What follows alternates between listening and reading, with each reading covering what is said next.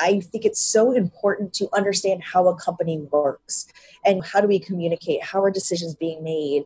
Are we really hierarchical, or is it more decision by committee, or how focused are we on quarterly goals versus annual goals? And I think those are all things that you learn as part of onboarding, besides the obvious, this is my job and this is who I work with and those sort of things.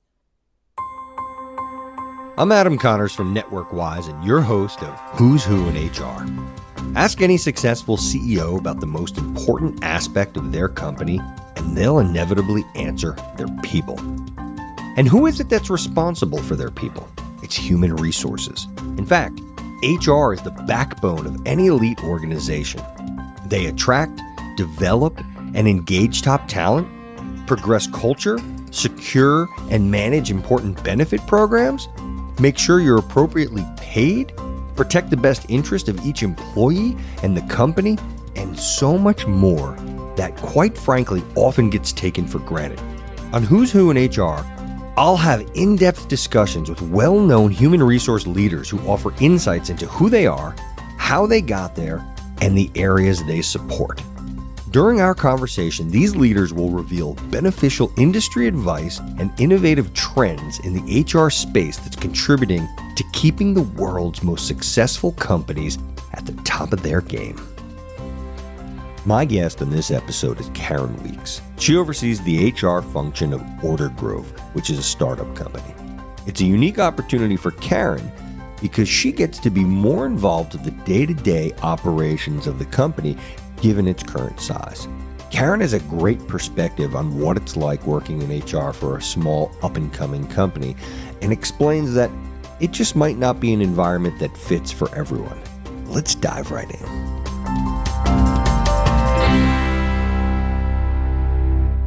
Karen Weeks, welcome to the show. Thank you for making today happen. Thank you so much for having me. I'm so excited. Yeah, me too. I guess before this, we should probably thank the man that made this happen. What do you say we give him a shout out? I think that's fair. Is it fair that we give his company a plug too? Absolutely. I love his company. Okay, awesome. All right. Well, without further ado, Chris Allaire from Averity made this conversation happen. Just to give you the background, Karen, I actually have known Chris's wife, Sandra, who's fantastic.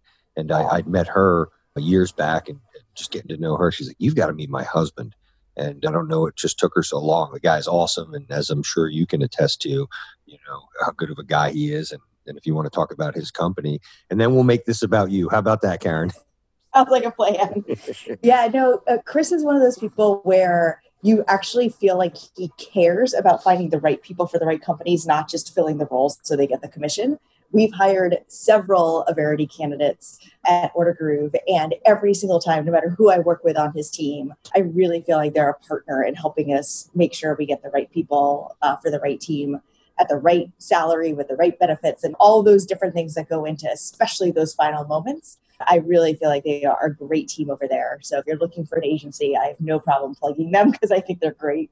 Yeah. Well, you know what? I'm also going to throw this back to you because and they are good. And Chris, if you're listening, this is not to take anything away from you, but Karen, your style, and those are some of the things that he kind of talked about, why he made this introduction. It takes two to tango. So yeah, they are good and they do a good job and they do care. And like you said, when it comes down to that kind of crunch time where you've got to get somebody that's going to either accept a job or move from somewhere else or whatever it might be, it's so important to have a good partner. And I know that because I used to own an executive search firm and it really made a huge difference who our contact was. So that is definitely, I think it's a testament to you. I think it's a testament to him. And I think it's just a testament to when you put really good people together, making things happen and making a relationship. And that's another reason. And it shows how it comes full circle when opportunities like you and I sitting down today happen. So I think this is a kudos to both of you. Probably a good time right now for those who are listening to get a better understanding of kind of who you are and what it is that you're doing. Do you mind giving an explanation? Yeah, absolutely.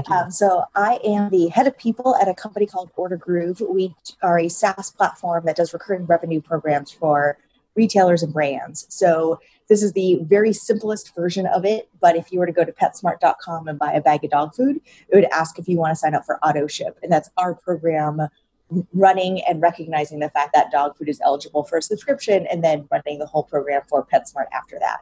I've been there about 4 years, and we've grown significantly as a team. We've gone through some interesting changes through COVID. Luckily, we've been on the okay side of it. Obviously, lots of change for the team and the business to think through. And then in addition to that, just love what I do. I made the change from theater 15 plus years ago to come into HR. And I love helping people with their careers. I love helping earlier stage companies find the right culture that's right for them and help grow and expand it as they go through different changes. And with that, I have the opportunity to share that love through speaking and writing and conversations like this, just to kind of share all the things I've learned over the years to maybe help other people who might be in similar situations. It's a shame you're just not passionate about this.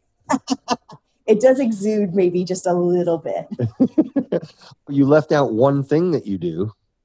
Yes. So I actually just started a podcast. It is about people who are going through career changes. It's called Getting Off the Hamster Wheel, and refers to if you feel stuck in your current career, how can you reevaluate what you actually want to do and find the career that's right for you? And we interview folks who have made 180-degree changes like I did from theater to HR, to other folks that just maybe weren't in the right industry, or find out that they really just want to do more of their passion on the side, which actually makes them feel less stuck because they don't literally feel tied down to a job. They recognize the benefits of that 9-to-5 job. Or even someone who was in one job and thought they needed to make a change and realized there was other pressures in their life and they went back to their original job. So lots of different stories. And the whole point is that I just want people to know you're not alone. If you are feeling stuck in your job, lots of people feel that way. Lots of people make that change. And so here are some stories of people who actually did it and how they did it, more importantly. I love that. There needs to be more of those out there. I think you're the right person to do that. Someone that you should probably look into having on your show, her name is Dr. Dawn Graham. I don't know if you've heard of her. She owns a company, or I think she's just called the Career Switch Coach. She's amazing. She teaches at Wharton. She's got her own show on XM Radio. She's fantastic. Everybody could learn a lot from her. And if you'd like, after you look her up, I'd be happy to introduce you to her. She's really just top shelf. Awesome. Excellent. Yeah, she'd make a great guest. So let's talk now a little bit more about you as a person. If it's all right with you, I'd like to give the audience a better opportunity to get a better feel for you as a person, although I think it kind of has come pretty clear. But I do something called like these rapid fire questions, where I'm going to throw some questions at you. And then from there, I'd like to kind of transition and talk about some of the main things today, which are what we just talked about, the whole startup community and challenges that you guys are going through. So without further ado, I want to know where your favorite place to get pizza is. So I saw this question come up, and it's really funny because I'm actually not a huge pizza lover. So I default to wherever my husband likes to get it. Currently, it's a place called Peppino's, which is here in Park Slope in Brooklyn. But I am not like a pizza connoisseur like others are. I actually would default to something like Chinese food instead. What? Are you kidding me? I feel like this podcast just went off the rails just as it was going so well. All right. Well, all right. Then how about this? Where's your favorite place to get Chinese food? So a really creative name of a restaurant, the number one Chinese place. I think it's also in Park Slope. Maybe it's in Windsor Terrace, but in Brooklyn. Yeah, it's really funny. My husband likes to blame the fact that I grew up in New England and ate Papagino's pizza growing up, which some people feel like is not great. I always really liked it, but he feels like maybe that tainted me against good pizza. Man, all right. I got to switch topics on you. I can't. What's a podcast that's currently in your queue these days? Yeah, so one that I've been listening to a lot lately is actually Leadership with Heart, which is Heather Younger. She interviews leaders on how they are really kind of driving like the human side of being a leader, both the vulnerability of their own leadership, but then also recognizing what the humans on their teams need. And I think especially with everything that's going on right now, while it's obviously at the end of the day our job to make sure we're also hitting business goals, I think it's reminded us how important the humans are in our teams. Outside of HR, I actually love comedy podcasts. So we listen to like Comedy Bang. Jimmy Pardo's got a podcast. So I tend to go sort of more that route in my podcast enjoyment. All right. That's good stuff. I'm always looking for new material. So thank you for sharing that. Yeah. I got a question for you. When you go to someone's house, what do you give as a housewarming gift? It's so interesting because living in New York, a housewarming is maybe a new apartment. And so there's only so much that you can do. So, because otherwise, if it's someone who's moving into their house for the first time, like outside of the city, I always do either Home Depot or Lowe's because they're going to have some project that they have to work on. And so I'll do a gift card to something like that. But otherwise, I try to do something more like a plant or something that's not a flower because flowers die so fast. Plants last a little longer. If I do know them really well, I'll try to find like a piece of art or something for their wall that I know they'll actually like, not, oh, here's this thing I found. Hopefully you don't feel forced to put it up. Yeah, that's so funny. I've actually spent a decent amount of money on a good friend who bought a really nice painting, and he's never put it up. So yeah, I'm like, yeah, I don't even bring it up. I don't want to make her feel awkward. And then just that was a good learning experience for me. It's like, you know what? Let's not do that. I'm gonna think a little more, be a little more thoughtful. I like how you're approaching things, and then never have any awkward moments. So Karen, tell me something that most people don't know about you. Yeah, so my husband and I love going to concerts, which unfortunately is obviously not happening so much right now, but we especially rock concerts. So I think some people would be surprised that I really enjoy, like we've gone to Black Sabbath and Iron Maiden and Metallica and a little more popular like Foo Fighters and Incubus and that kind of side of the house. But I really enjoy rock music. I was a huge fan of rock rap back in the early 2000s. Rage Against the Machine, I guess. Oh yeah. Yeah. I was so sad. I was sad for a lot of reasons, but selfishly, I was very sad.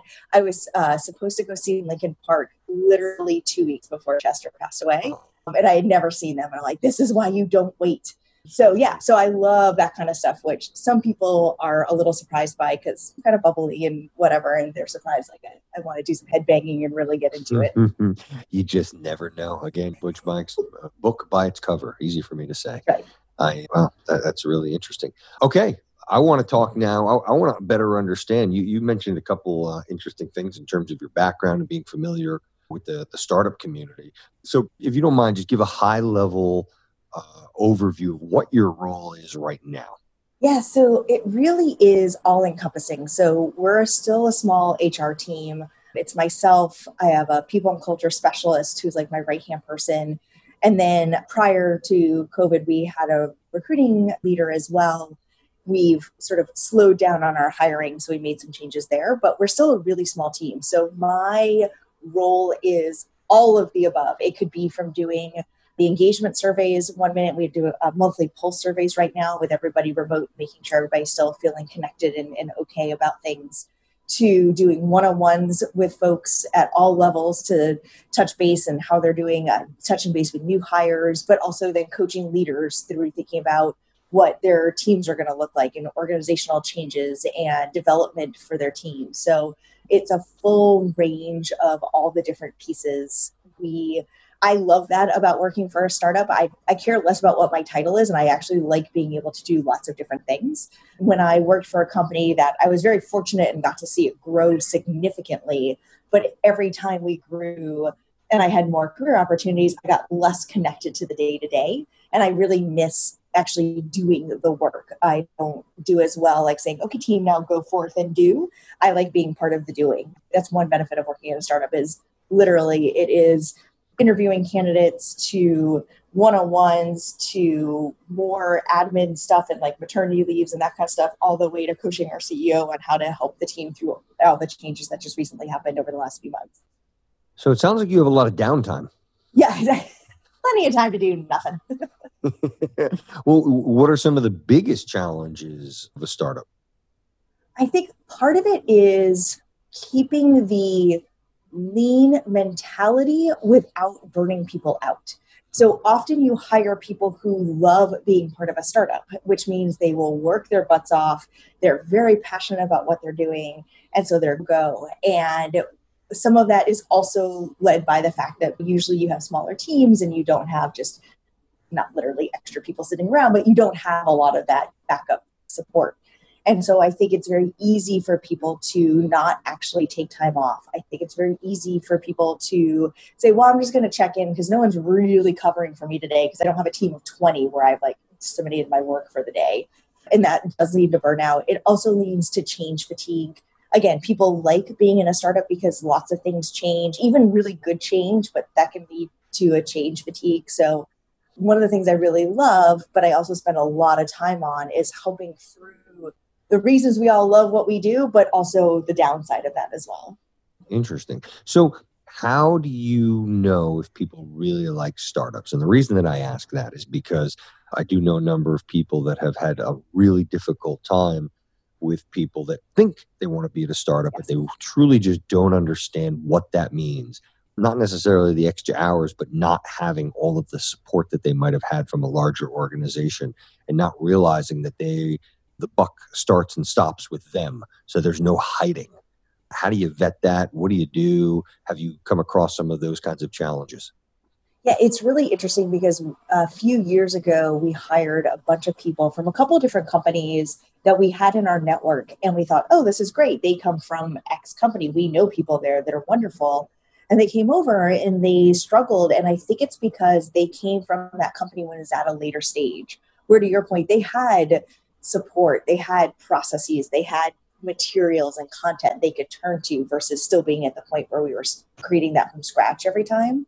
And so I think that was a real eye opener for us about recognizing what does it really mean to be at our stage. And the other thing about Order Groove is that even though on paper we've been around for a while, because the industry and the concept of subscriptions is still new for retailers and brands, we are earlier stage than maybe we look on paper because the industry and the area of the world is still so new.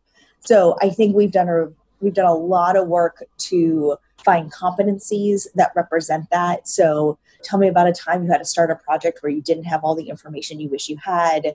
Tell me about a time where you had to create materials or processes from scratch because it hadn't been done before. So we try to ask some of those questions during the interview process to really focus on, to your point, do you really know what it means to be at a startup, or do you just think it's cool and fun and you want to be part of something innovative, which is definitely a huge part of it, but the other side of the startup world.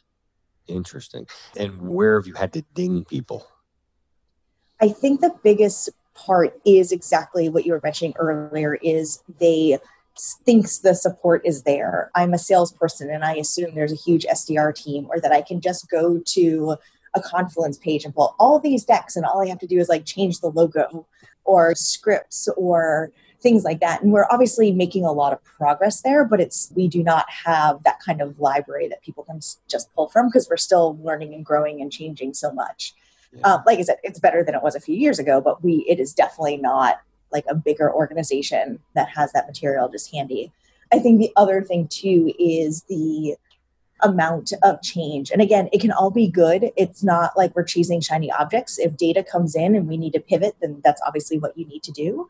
And I think there are some people that prefer a little more stability in, I have a goal, I'm reaching for that goal, I'm going to achieve that goal, and then I will get a new goal. Versus we're going down this path, oh, we just learned something new, either because we made a wrong assumption or data came in that told us we were going down the wrong direction and we need to pivot and make that change. So people that are able to be more agile and adjust that way, I think are the two biggest areas that we've sort of seen. The other thing that's really interesting is being solution oriented. So especially as we think about engineers and product managers, we want folks where they were part of coming up with a solution, not it came down on high that I'm supposed to work on this thing, so I worked on this thing and I finished it. That's interesting. So what challenges do you come up with those that can't? What do you do with those people? Because it's not everybody can do this. Like this is a new way of thinking. And there's still a generation that kind of has to get through this. So what do you do with those that can't think that way or operate that way? Because there's a significant amount of them out there. Yeah, so it's interesting. Either we find opportunities within the organization that maybe are a little more mature than other areas. So we may have a main product or a client or whatever the right sort of scenario is that might be in a different sort of stage. And so maybe that's a better place for them. Or maybe instead of being in sales, client services is better for them. So we definitely have helped people find different career paths based on what their strengths are in the areas that they prefer, if they're already on the team. And then the other thing I truly believe in, and I know sometimes this is hard to hear, is that it's okay if this is not the right place for you at this time.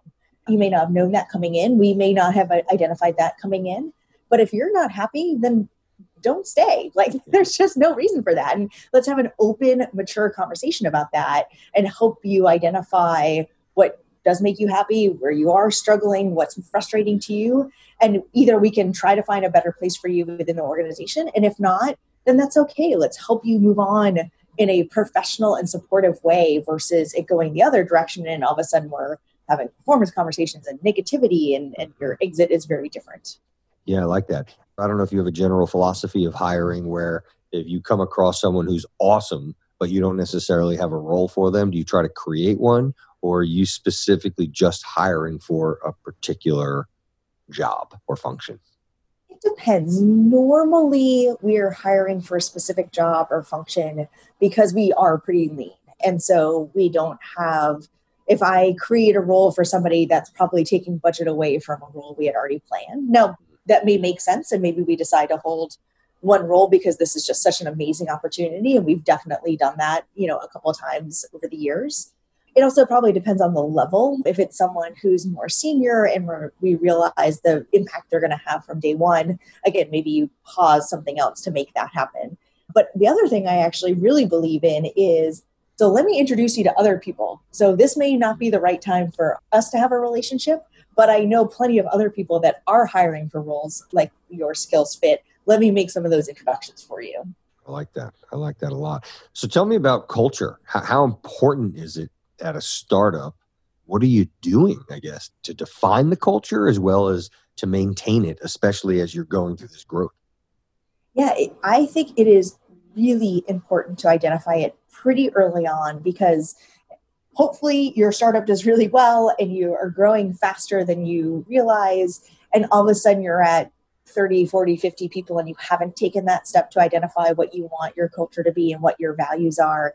And it's a lot harder to do it at that point. So I think it's really important that you actually take steps early on to find those opportunities to identify your culture.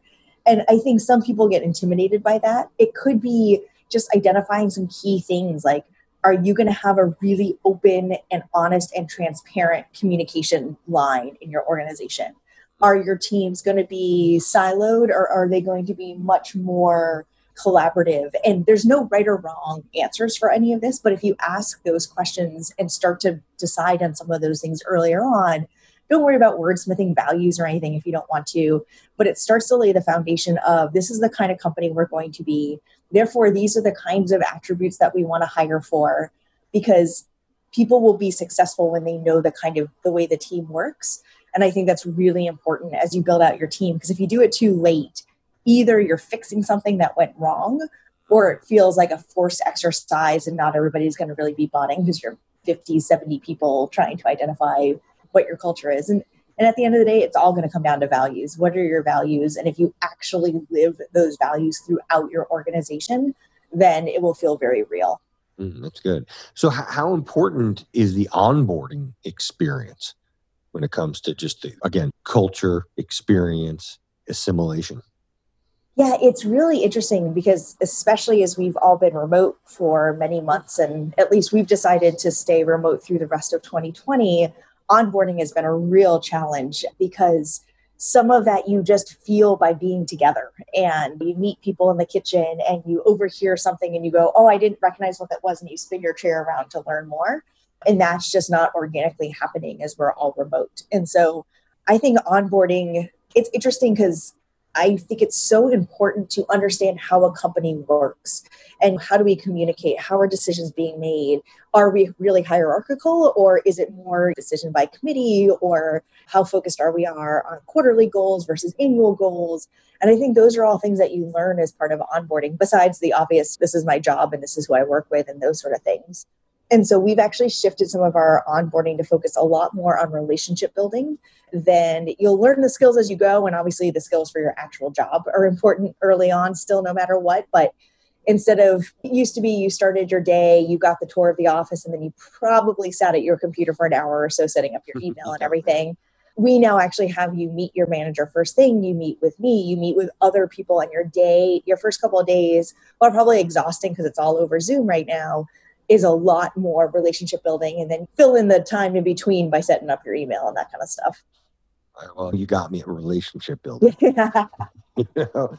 And then have you heard I'm a quote guy. I love quotes and statistics. And there was one that I came across that I'd love to get your perspective on. What does it mean to you? And that is companies with engaged employees enjoy 2.5 times more revenue growth versus competitors that have low engagement levels. What are your thoughts on that? Agree, disagree? And if so, I'd love to have you expand on what that means to you.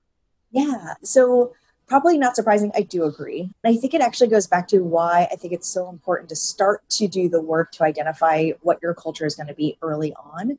Because just like you probably get some financial things in place early on, you want to get some sort of product roadmap together early on. You want to make sure you're hiring the right people at the right time because they really are your biggest asset. Even if you are selling widgets, you need to make sure you have the right people building those widgets. And so if you have the right people, they are going to drive your business success. They're going to help you hit your goals. They're going to help you build revenue, all of those things. When people are engaged and they believe in something and they're passionate about something, they put way more of themselves into it. And again, I don't mean burnout, overextension. Even if it's a 9 to 5 clock in, clock out job, between those hours of 9 to 5, if you have happier, excited, engaged, passionate employees, they are going to put more effort in, which only helps your business hit its goals, which is usually revenue and those sort of important metrics. Yeah. Any tips that or strategies that you've used in the past, or at least that you're familiar with, that can help to get people more engaged? Yeah, I think it's really important to understand what's important to your team, both what motivates them. Are they a rewards kind of group? I worked for a company that had a huge call center at my last job, and we did this online point program. And so peers, managers, coworkers, everybody could kind of like award points. And then as you earned points, you could buy things on this platform. And they loved that. And so that really worked for them. That wouldn't work at Order Groove. Just the personalities of the people are different. So one thing we do is whenever we do spot bonuses or recognition awards, we tend to do money towards experiences because it's more individualized, and that's something that our team tends to enjoy more. And like I said, it's about finding what motivates your group of folks. It's not going to be cookie cutter for everybody. And I feel that way about perks, about rewards. Know how it ties to your culture and know what is meaningful to your people. And that will actually help the engagement and recognition piece of it. I think that's brilliant. And that, again, that all comes back to the original, hiring the right people that fit your culture. If you understand your culture, you understand what motivates your culture. What motivates your culture, then you can incentivize them accordingly, and everybody wins. Yes. And it all comes back to, it feels more genuine as a culture if everything's kind of tied together. So one of our values is what you see is what you get, which is all about individuality and authenticity. And so having me say, here's $250 to an experience of your choice supports that, because I'm not trying to force you to enjoy something that you may not enjoy. So we're running out of time here. I got one last question for you. Yes. What was the best advice that somebody ever gave you? I'd like to hear that. And if there's other advice that you think is that everybody should listen to, whether it was that one or something else, I'd love to hear it. Yeah, it's sort of a amalgamation of a couple of people, but the advice was very similar. And it was sort of figure out who you are and then be that person, and don't be afraid of being that person. When I was earlier in my career, I definitely tried to fit this mold. I mentioned I like going to rock concerts. I'm passionate about what I do, and that pretty much comes through in my personality. I worked for an international consulting firm, and it just was not for me. I had to wear a suit every day. I had to call the head of the company Mr. So-and-so, and that's just not who I am. For some people, that's fits, and kudos to you, have an amazing career there, but that's just not me. And I think I kept thinking that as I got more senior, I had to become a certain thing. And while of course I'm professional and put on the right face for a board meeting or whatever, I'm still me. And I think that is the best advice I ever got. That's when I became happier in my personal life, was accepting that this is the kind of life I want to lead. It made me actually more successful in my professional life because people got to know me and see the real me. And I'm either the right person for your organization or I'm not, and that's okay. And so I think the authenticity piece and really allowing my personality to shine through was some of the best advice that different mentors gave me. And it's funny because if I look back on my childhood, a couple of meaningful people in my family were like that. And I just didn't recognize it because they were my, grandmothers. They weren't people who I thought about in careers and all that. And so, but I really always valued them because they were who they were, no excuses and no apologies. That's excellent. I think that's great advice too. Did you ever hear of Google did? It's called Project Oxygen. Is that put your oxygen mask on first and like taking care of your own team? No, the Project Oxygen, they did a study where they were trying to figure out what was the secret sauce behind their most successful teams. And this was like, they couldn't figure it out. So it was this big study. And finally, when they did figure it out, it made so much sense. But at the end of the day, it was that the teams that felt the most psychologically safe, meaning they could be their authentic self. And those that the managers and the organizations and the teams that let those people feel that had the highest levels of feeling psychologically safe, i.e. comfortable with who they are and everything that you were just talking about, were far and away the highest performers. Again, it's just echoing, reinforcing exactly what you just said, but they just did it from a scientific standpoint. So, and anything that Google does pretty much is pretty solid. So so I think you're in some pretty good company. Karen, this has been a lot of fun. Loving your energy, loving your insights. Love how we connected. Can you say your podcast one more time for other people that want to really get to know you better? Of course. Thank you. It's called Getting Off the Hamster Wheel, and it's on all the platforms it's supposed to be on. And we do new episodes every Monday. Awesome. Thank you so much for being a guest. You make it a great day. Thank you so much for having me. You too. Many thanks for listening to Who's Who in HR.